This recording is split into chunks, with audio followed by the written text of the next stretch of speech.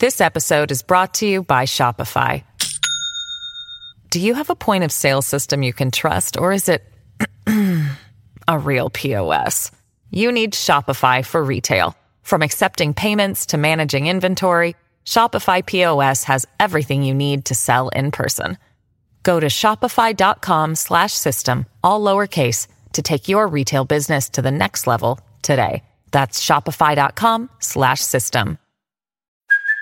Hey, it's Kaylee Cuoco for Priceline. Ready to go to your happy place for a happy price? Well, why didn't you say so? Just download the Priceline app right now and save up to 60% on hotels. So whether it's Cousin Kevin's Kazoo Concert in Kansas City, go Kevin, or Becky's Bachelorette Bash in Bermuda, you never have to miss a trip ever again. So download the Priceline app today. Your savings are waiting. Go to your happy place for a happy price. Go to your happy price, Priceline. In the early morning hours of March 29th, 2019, 21-year-old Samantha Josephson, a student at the University of South Carolina, was out enjoying a few drinks with some friends. She hadn't seen them for a while as she'd been too busy studying for her final exams. On top of that, she'd also been dealing with a close family member who was in poor health. But now that she had some free time, she wanted to let loose for a few hours, which was exactly what led her to arrive at the Bird Dog Bar in Columbia at around 12:40 a.m. Less than 2 hours after that, at around 2 a.m., however, Samantha called an Uber as she had to work later that morning. She left the bar by herself at that point and waited outside for the driver to arrive. 9 minutes later, a car came around and picked her up. What she didn't realize at the time, though, was that the vehicle she'd just entered didn't belong to an Uber driver. No, it belonged to the man who was about to kill her. This is Monsters.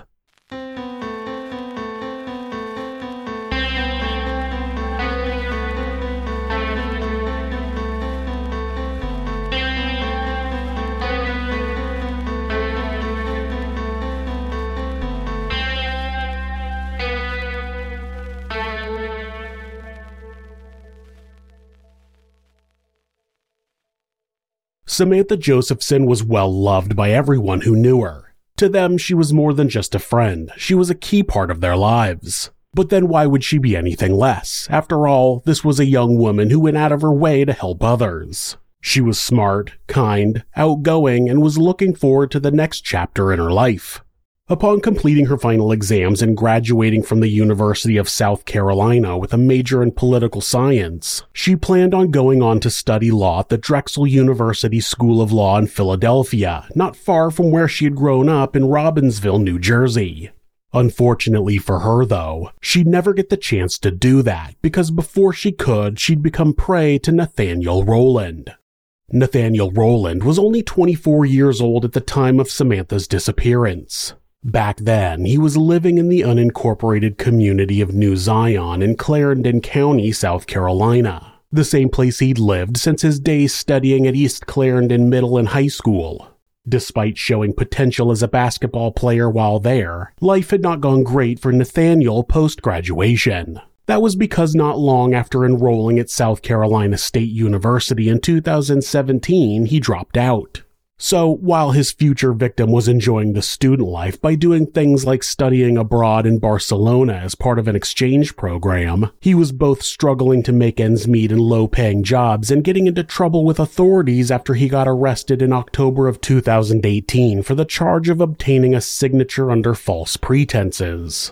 Now, what the exact nature of his crime was is unclear, but one thing is for sure, and that was that getting caught clearly didn't deter him from taking part in increasingly more unhinged activities, as just 1 year later, he'd be on the verge of committing a murder. That murder would take place on March 29th, with him deciding on his victim after driving around the local Columbia area and seeing a young woman he liked the look of standing outside the Bird Dog Bar. That woman, of course, would be Samantha Josephson, and as Nathaniel approached her, she assumed he must have been the Uber driver she was waiting on. Once she got inside his vehicle, however, she quickly realized the mistake she'd made as the driver drove in the opposite direction from her apartment and wouldn't let her out of the car no matter how much she begged. But unbeknownst to Daniel, someone else would notice the fact he'd driven Samantha in the wrong direction that night because, as it turned out, she had a boyfriend named Greg Corbishley in Charleston who had access to the location tracker on her phone. It was something they had shared with each other prior to that, as it allowed the couple to know where the other one was for the sake of safety. And on that evening, as he was lying in bed on his phone, he noticed she was headed in a strange direction. Of course, he didn't want to come across like he was being too nosy about her personal matters, as she didn't have to run anything she did by him. But it did seem strange she'd been going somewhere that wasn't her apartment, as she'd called him not long before to say she was headed home. So, just to be on the safe side, Greg tried calling Samantha a couple of times, but he couldn't get an answer. Maybe she decided to go back to a friend's house, he reasoned with himself at that point before he put his phone aside and went to sleep, intent on not overthinking the situation. He believed that he shouldn't be worried about it anyway. After all, he was going to see her in a couple of days when she drove over to visit him, so he'd just ask her about it in person then. But that planned visit would never take place because, when he woke up later that morning, Greg looked at his phone and saw that he had several missed calls from Samantha's friends. As it turned out, she hadn't come home and couldn't be found anywhere. She hadn't even shown up for her shift at work. Obviously, at that point, Greg started to panic as a million thoughts began running through his mind, each scarier than the last. Those thoughts only got worse when, after speaking to her roommate on the phone, he learned they'd been able to access her computer and discover that the Uber driver she'd ordered the night before was listed as having been canceled. Why was it canceled? Well, because when the driver showed up, she wasn't there. But that couldn't be possible, Greg reasoned to himself. He'd spoken to Samantha not long before she got into a car, and he'd seen her on her phone tracker that she was in transit at one point. When she was moving, she had been headed away from her apartment, something her boyfriend remembered again now with dawning terror. Did that mean she had gotten in someone else's car and something terrible had happened to her? That was what he began to fear, and he wasn't the only one who feared that. So, as he was calling Samantha's parents to ask if they'd heard from her, her friends were contacting the Columbia Police Department. Needless to say, though, Samantha's parents, Marcy and Seymour, had not heard from her either. That led Greg to decide the best thing to do was to get in his car and drive over to Columbia immediately, where he could be of more use to the authorities in helping to locate Samantha. And when he got there, that's exactly what he set about doing, as both he and Samantha's friends went out searching for her, with them paying particular attention to the area surrounding the Bird Dog Bar where she'd last been seen. Frustratingly for them, however, no matter how many doors they knocked on or how many people they questioned, no one had any useful information to give them. That was until, in a final attempt to get anything they could use to assist in the search, they went inside the bar itself and asked if they could see their surveillance footage from the evening before. Lo and behold, that surveillance footage showed Samantha, clearly identifiable by the bright orange top she was wearing, getting into a black four-door Chevy Impala at 2:09 a.m. Realizing what that meant, Greg immediately went to the police with the new information he'd uncovered. And after learning of what had happened, they began using their additional resources and sway to get access to surveillance footage from the entire 5-point district in which the Bird Dog Bar was located. Thankfully, one of the businesses had surveillance footage that gave them more detail. That camera was positioned adjacent to the Bird Dog Bar parking lot and gave them some crucial additional information in that it showed the black Chevy in question doing a loop around the area before picking up Samantha, suggesting this was at least to some degree a premeditated kidnapping. Of course, even if that was news that would eventually help when things went to trial, it didn't do police much good when it came to helping them locate the missing woman, as not only did further security cameras in the area eventually lose sight of the vehicle once it was about 1.5 miles away from the bar, but they also couldn't read the license plate number on the vehicle. Realizing they had to get some more information about the driver and where he might have gone, they put out a bolo across their radios, warning the officers to be on the lookout for any cars that matched the description of the one they were searching for.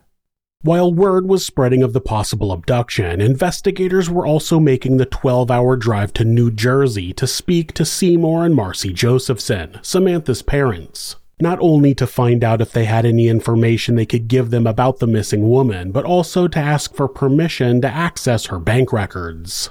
The way they explained it, if the soon-to-be college graduate had found herself in a bad situation and someone had stolen her bank cards after the fact, then it was possible they would have tried to use them at an ATM. And if that had happened, investigators would be able to find out exactly which ATM that was and use that information to try to tighten the net. Would the person responsible for her kidnapping be so careless? It certainly appeared so, as Samantha's card had been used twice since her disappearance. Once at an ATM about 43 miles outside of Columbia, and then a second time inside of the city itself. But that didn't necessarily mean someone had harmed her and taken her cards quite yet. No, it was still possible Samantha had used those machines herself, and that there was a perfectly good explanation for why she hadn't answered her phone or attempted to contact her loved ones. Of course, any hopes of that being the case were thwarted when, upon checking surveillance footage from the banks in question, investigators found that it had been a man who attempted to withdraw money. A man that was dressed in dark clothing and gloves, with a bandana and the drawstrings of his hoodie being used to cover up his face. Still, even if that was seemingly confirmation of a worst-case scenario, it gave the investigators something to go on, as they now knew at least the gender and general location of the person they were on the lookout for. Unfortunately, their search for Samantha would end in tragedy anyway. A mere 14 hours after she'd gone missing, 2 turkey hunters in the nearby small town of New Zion discovered a body which would soon be identified as that of the woman everyone was looking for. Tragically, Samantha had died before anyone could come to save her, and to make matters worse, her death didn't appear to have been a painless one either. Rather, it was brutal in its nature as, upon arriving at the scene and inspecting her body, investigators saw that she had a litany of injuries, including more than 120 stab wounds across her face, neck, shoulder, torso, back, legs, hands, and feet. The attack had been so vicious that in at least one of the wounds the blade had gone right through her skull and into her brain. If that wasn't enough to kill her, then the ones which had severed both her main carotid artery and the hyoid bone in her throat certainly would have been. Her injuries were so severe that the pathologist who later conducted an autopsy on her body determined that she likely died within 10 to 20 minutes of the initial attack, as upon being discovered, she only had 20 milliliters of blood left in her body, a far cry from the 5 liters that are supposed to be there in a healthy person. Once she was dead, it appeared her corpse had been dumped in a field in the hopes that it wouldn't be found. But it had been found, and now that it was, police had no choice but to give the deceased's family and friends the bad news, with it utterly breaking them. One thing they could take solace in, however, was the fact that, based on the injuries to her hands and arms, it appeared Samantha had put up a fight before ultimately succumbing to her wounds, meaning she hadn't just given up and accepted her fate. Of course, that was only a small solace to her loved ones, though, as, whether she had fought back or not, she was still dead and she had died in one of the most horrific ways imaginable. At that point, the focus shifted towards finding the man responsible, the man who had previously been seen on a bank security camera attempting to withdraw money from the young woman's account. But catching the perpetrator would be easier said than done because, without a clear visual of his face, it meant the only thing the investigators really had to go on was the car he was driving. And luckily for them, that car would soon metaphorically fall right into their laps. At around 3 a.m. on March 30th, 2019, the day after Samantha's body was discovered in a field in New Zion, local police officer Jeffrey Kraft spotted a black Chevy Impala right as he was leaving the Five Points district. Knowing it matched the description of the vehicle linked to the murder, he turned on his lights in an attempt to pull the car over. The vehicle then turned left, going the wrong way down a one-way road before finally pulling over. Officer Kraft then got out of his own vehicle and approached the Impala. What followed would later be viewed in court as Officer Kraft recorded the entire thing on his vehicle's dash cam as well as his body cam. That meant everyone in the courtroom that day would get to see him ask the driver if he had a license, only for the driver to respond with a no as he claimed he had lost it at a club recently. Then, when Officer Kraft followed up by questioning whether or not the man was smoking marijuana, he replied that he had been doing so at home earlier that morning. So at that point, the officer asked the man to get out of the vehicle, and when he did, he quickly attempted to flee. It wasn't long before he was caught, handcuffed, and then identified as Nathaniel Rowland. Nathaniel wasn't alone while he was driving, though. In the passenger seat was a young woman, and she can be seen on the body cam footage as Officer Kraft returns to Nathaniel's vehicle. Obviously, because he tried to run, that left Officer Kraft with probable cause to search Nathaniel's car.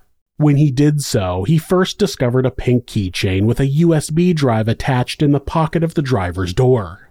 As he continued looking through the front of the car, he also found Samantha's rose gold iPhone. In the back seat, there was so much blood that the seats and the insides of the doors were completely saturated. As if that wasn't enough evidence of what had gone on, not only were there bloody clothes in the trunk, but there was also a container of liquid bleach, cleaning wipes, and window cleaner, suggesting Nathaniel had made a haphazard attempt to get rid of any evidence that could incriminate him after the fact. Forensic testing confirmed the blood to be Samantha's. Once Nathaniel was in custody, he started claiming he was sick and that he couldn't breathe.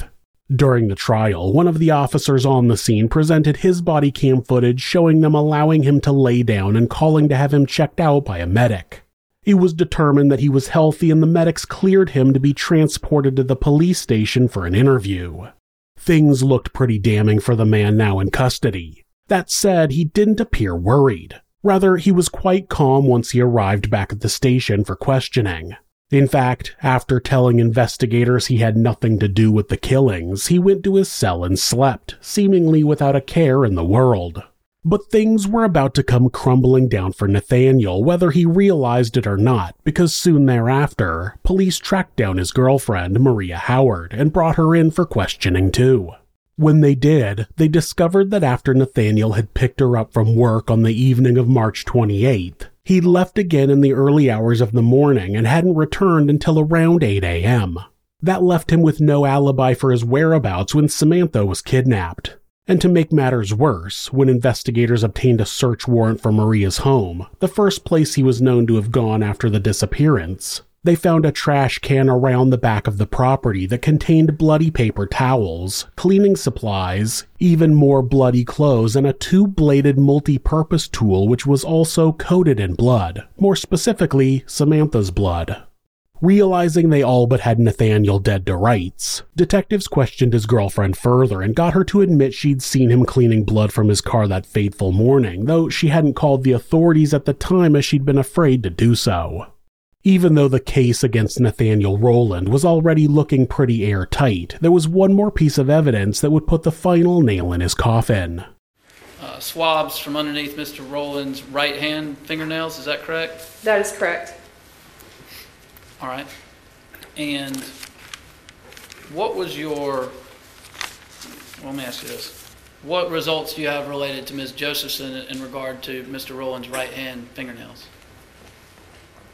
The DNA profile was interpreted as a mixture originating from 3 individuals.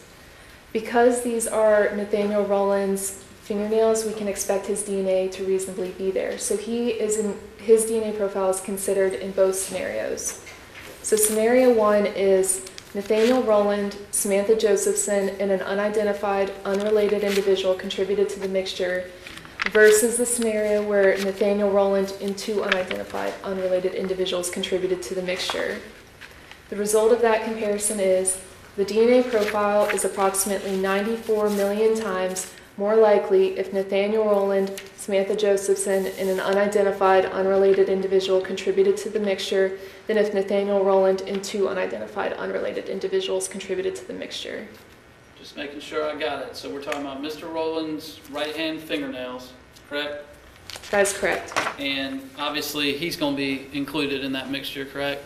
It's reasonable to expect his DNA to be included. And there's, according to your verbal scale, very strong support that Ms. Josephson is included as well. That is correct. This episode is brought to you by Shopify. Do you have a point of sale system you can trust, or is it a real POS? you need Shopify for retail. From accepting payments to managing inventory, Shopify POS has everything you need to sell in person. Go to shopify.com/system, all lowercase, to take your retail business to the next level today. That's shopify.com/system.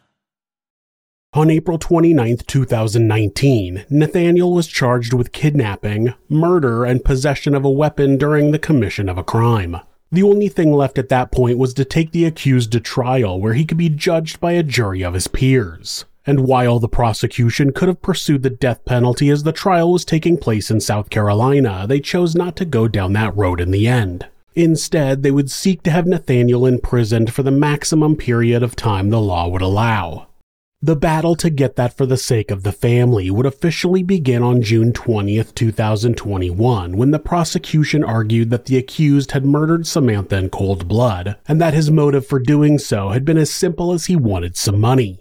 Of course, that was just a working theory, and for his part, Nathaniel would continue to deny he had any involvement in the killing, despite the fact 31 witnesses would be called to the stand over the course of the trial, with the combined testimonies of those witnesses painting a pretty clear picture of what occurred.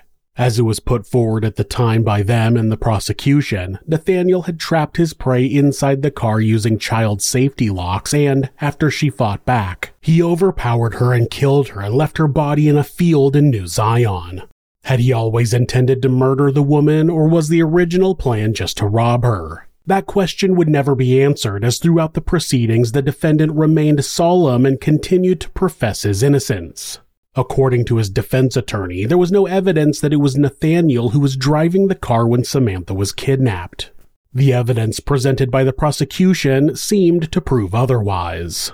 On top of Samantha's blood being found underneath Nathaniel's fingernails, after Samantha got into his car, both her and his phones were tracked traveling together, because he was in the car. Once Samantha was killed, her phone was turned off, but Nathaniel's phone was tracked traveling to New Zion, where Samantha's body was found. From there, his phone was tracked traveling to 2 separate Wells Fargo banks, the exact same banks where a masked man is seen on surveillance attempting to withdraw money from her account. Nathaniel's ex-girlfriend, Maria Howard, also testified about his whereabouts at the time of the kidnapping and murder. Where were you? In my bed. Where was he when you went to sleep? Downstairs. How do you know he was downstairs? The TV was still on, and before I went to bed, I went back downstairs to make sure.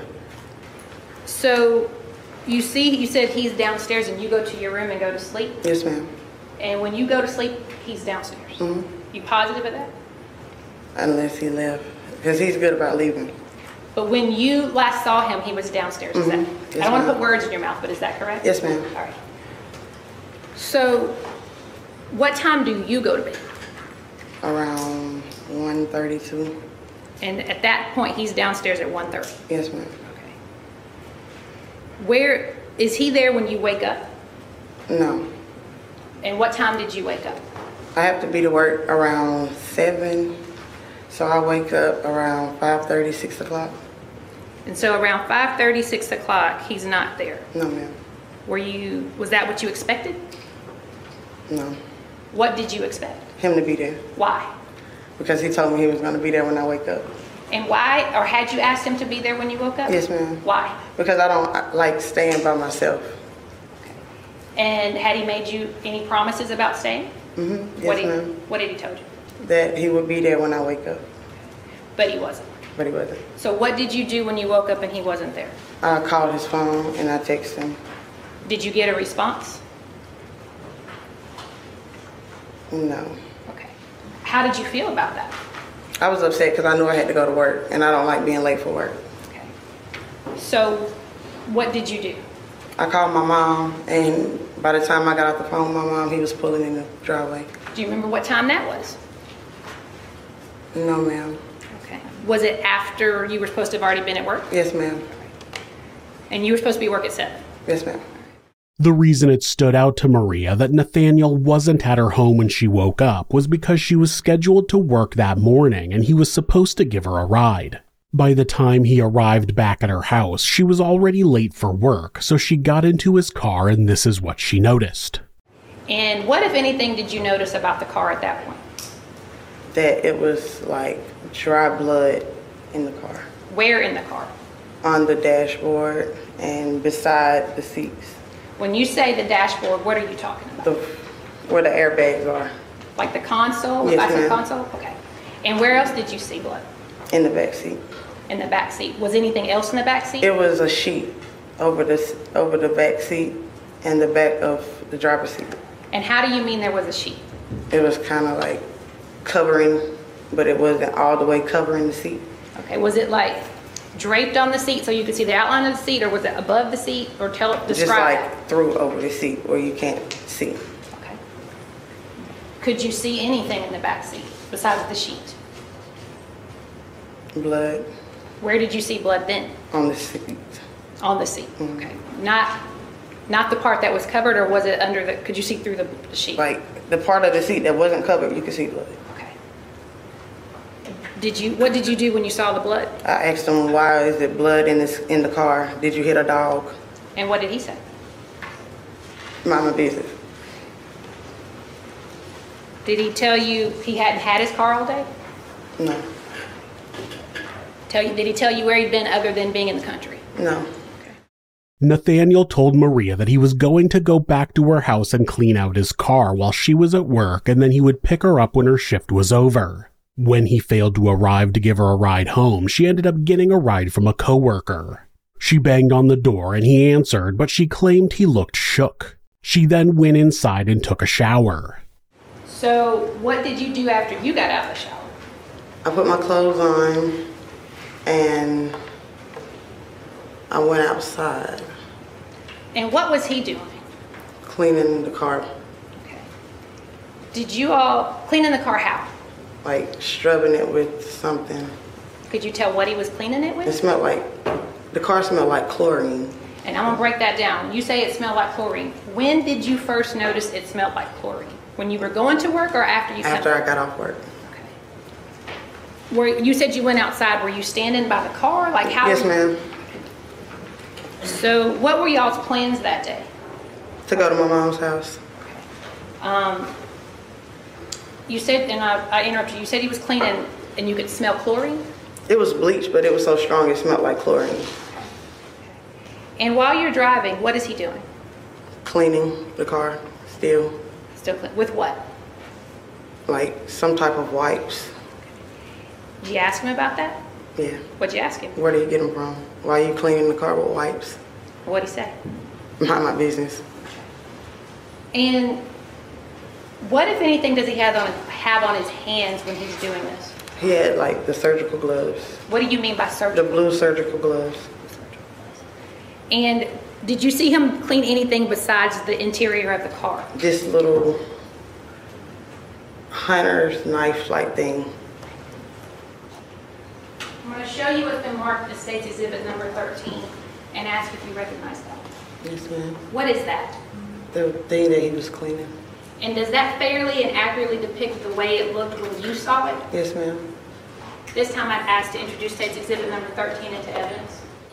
Not only did Maria witness Daniel cleaning the car at the house, he also cleaned the interior of the car while she was driving them to her mother's house, and he cleaned the multi-tool he used to stab Samantha. What kind of car did he have? A black Impala. Did you ever see him drive a different car? No, ma'am. Okay. And did you ever see him let anyone else drive that Impala? Besides me, no, ma'am. And when you drove it, was he with you or let you drive it alone? He was with me. Of course, despite the evidence, including Samantha's DNA under his fingernails, his phone showing he was with her, and his girlfriend testifying that he was the one driving his car that night, saw blood inside his car immediately after he returned and witnessed him cleaning the murder weapon, Nathaniel insisted that there was no evidence that he had committed the murder. And he wasn't the only one arguing he had nothing to do with it, as his mother, Loretta Rowland, would also cause a scene in the courtroom at one point when she shouted, quote, "The state has accused our son of a crime that he didn't commit. Now I know as a mother, and a mother knows her child, I know my son didn't do this." Of course, that outburst would be quickly shut down by State Circuit Judge Clifton Newman, who proclaimed that he was only interested in hearing the testimony of witnesses. And it was by hearing what those witnesses had to say that both he and the jury would eventually come to the same conclusion on July 27th. It was then that the jury found Nathaniel Rowland guilty on all counts. At that point, Judge Clifton delivered one final address to the convicted. This is the first time, however, that I've presided over a case where a victim was stabbed 120 times. The last case I participated in, where a victim was stabbed and tortured, resulted in a jury imposing the death penalty, which in this state is defined as murder accompanied by aggravating circumstances. And certainly a kidnapping is an aggravated circumstance. And I hear a lot of mothers tell me what a good child their child is. And quite often I have to unfortunately tell the same mothers and fathers that your child was a good child. But that's when he was a child. And my heart goes out to the Rowland family, as well as the Josephson's family. He also said to Nathaniel, quote, "There are 1,000 trials, each that led to you. All of the evidence, each speck of the evidence, not simply beyond a reasonable doubt, but as the highest standard the law requires, all point to your guilt." After he was done with that, he sentenced Nathaniel Rowland to life in prison. The family and friends of Samantha Josephson were left to pick up the pieces in the wake of her death. How would they cope moving forward? Well, they'd do so by honoring her memory with the creation of the What's My Name Foundation, a charity which works to educate people about safety when using rideshare services such as Uber. People should make sure they check the vehicle that's picking them up. The make, model, and license plate number of the vehicle that's supposed to be picking you up are on the app, so ensure those details match before getting into the car. Also check to see that there's a placard or sticker on the vehicle identifying the rideshare service they're driving for. It's also a good idea to be on the phone with someone so that, in the event something nefarious happens, someone can notify the authorities immediately. On top of the foundation, her parents would not only create a college scholarship in her name, but they also worked with lawmakers to advocate for policy changes that enhance safety for rideshare passengers. On June 5, 2019, that law would finally be passed in South Carolina as the Samantha L. Josephson Ride-Sharing Safety Act, with it requiring that not only must rideshare vehicles display their license plate numbers on the front of their car, but that anyone who misrepresents themselves as being an authorized transportation network driver and who uses that for the furtherance of a criminal endeavor be fined $1,000 and face up to 2 years in prison. But that wasn't all the new law demanded. It also required companies to issue 2 credential placards to drivers of rideshare vehicles. Placards that were to be placed on both the driver and passenger side back windows and would include the driver's name and photo along with their license plate number. Then, in one final measure of safety, drivers would also be required to give 2 barcodes to passengers that they could then scan to confirm this was indeed the person who was supposed to pick them up before they even entered the vehicle. Of course, none of that will bring Samantha back, just as the North Carolinian law entitled the Passenger Protection Act or the United States Congress-approved Sammy's Law won't be able to return her to her family either. But at least the passing of these new pieces of legislation mean her death wasn't in vain, as now going forward the lives of countless others will no doubt be safe where they wouldn't have been before.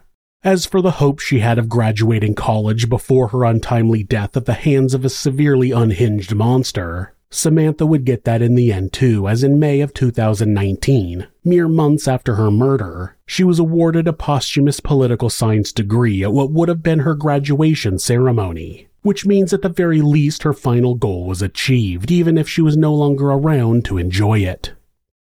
If you're the victim of domestic abuse, please reach out to someone for help. Please talk to your local shelter or call the National Domestic Abuse Hotline at 1-800-799-SAFE. That's 1-800-799-7233. Or you can go to thehotline.org to chat with someone online. This website is set up so that, at any time, hitting the escape key twice will take you to a Google search page. That way, if your abuser is nearby, you won't get caught seeking help. If you're having feelings of harming yourself or someone else, or even just need someone to talk to, please contact your local mental health facility. Call 911 or call the National Suicide Prevention Hotline by simply dialing 988 in the United States. They're available 24 hours a day, 7 days a week, and will talk to you about any mental health issue you may be facing. If you are a member of the LGBTQ+ community and suffering from discrimination, depression, or are in need of any support, please contact the LGBT National Hotline at 1-888-843-4564 or go to lgbthotline.org. Thanks so much for letting me tell you this story. If you enjoyed it, subscribe on whatever platform you're on, hit like, rate us, or leave us a comment. You can check out our other show, Somewhere Sinister, on YouTube or anywhere you listen to podcasts. If you'd like to support the show, check out our merchandise at thisismonsters.com. The link is in the description. Thanks again, and be safe. Hey, it's Kaylee Cuoco for Priceline. Ready to go to your happy place for a happy price? Well, why didn't you say so? Just download the Priceline app right now and save up to 60% on hotels. So whether it's Cousin Kevin's Kazoo Concert in Kansas City, go Kevin, or Becky's Bachelorette Bash in Bermuda, you never have to miss a trip ever again. So download the Priceline app today. Your savings are waiting. Go to your happy place for a happy price. Go to your happy price, Priceline. With the Lucky Land Slots, you can get lucky just about anywhere. This is your captain speaking. We've got clear runway and the weather's fine, but we're just going to circle up here a while and get lucky. No, nothing like that. It's just these cash prizes add up quick. So I suggest you sit back, keep your tray table upright, and start getting lucky. Play for free at LuckyLandSlots.com. Are you feeling lucky? No purchase necessary. Void where prohibited by law. 18+ terms and conditions apply. See website for details.